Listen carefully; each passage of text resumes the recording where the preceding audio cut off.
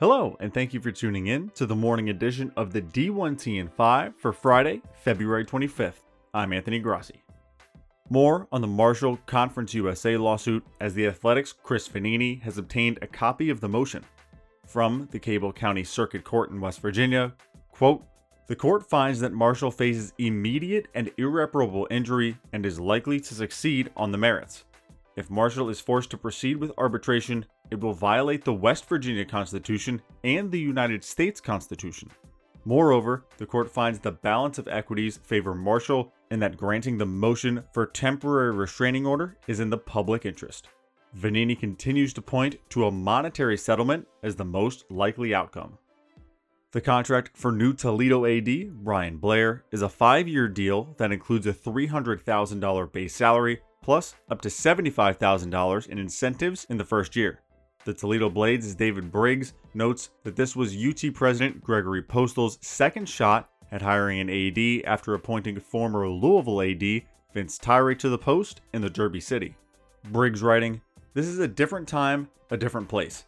And if you were to think up the ideal candidate to build on the work of outgoing Toledo Athletic Director Mike O'Brien and smooth over any relations damaged by his ouster, they would look to something like Blair, the magnetic 37-year-old top deputy at Washington State." Texas A&M Athletic Director Ross Bjork says the Aggies are committed to championship-level hoops, pointing to funding and facility advantages. What could improve? Bjork says, "We asked the community to help create an atmosphere. I mean, that Kentucky atmosphere, can we have that at least 75% of the time? That would show a commitment, right? Or get it to 100% where every game, look what Auburn has done. I remember going into that arena when it was first built at Auburn and there was nobody there. The students weren't coming, and now look what that gym has turned into. So we can have the same thing here at A&M. We have the scale, we have the resources, we have the people, so I think we have made a commitment." Bjork also says the new football practice facility will be open in the fall of next year, readying for a full capital campaign announcement this April. Colorado has released its DEI strategic plan, which notably includes, quote, "ensuring that job searches complete an inclusive hiring process, DEI education for every incoming staff member, DEI training activities for all CU athletic staff members, DEI workshops for teams and departments, and professional development opportunities for all student athletes."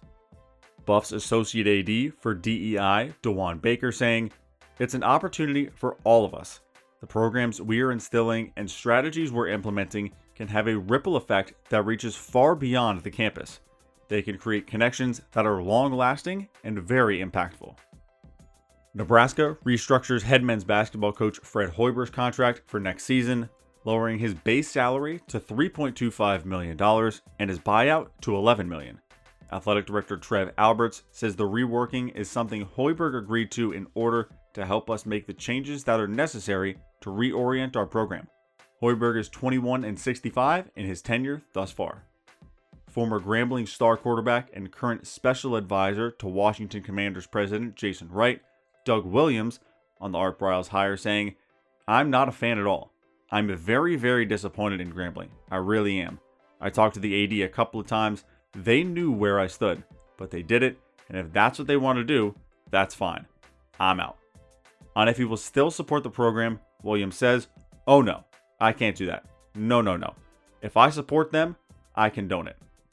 On the facilities front, the $20 million infrastructure infusion for Florida State's Doak Campbell Stadium from the Blueprint Independent Agency was approved last night by a vote of 7-5. Texas Tech has broken ground on a new baseball team facility. The $14.5 million project was made possible by several lead gifts, including a $2.5 million one from Royce and Linda Lewis and Capital Mortgage Services. The indoor infield and hitting space will be called the Royce and Linda Lewis Development Center accordingly. This will be a 2-phase process to minimize disruption to the current season and should be finished by the fall of 2023.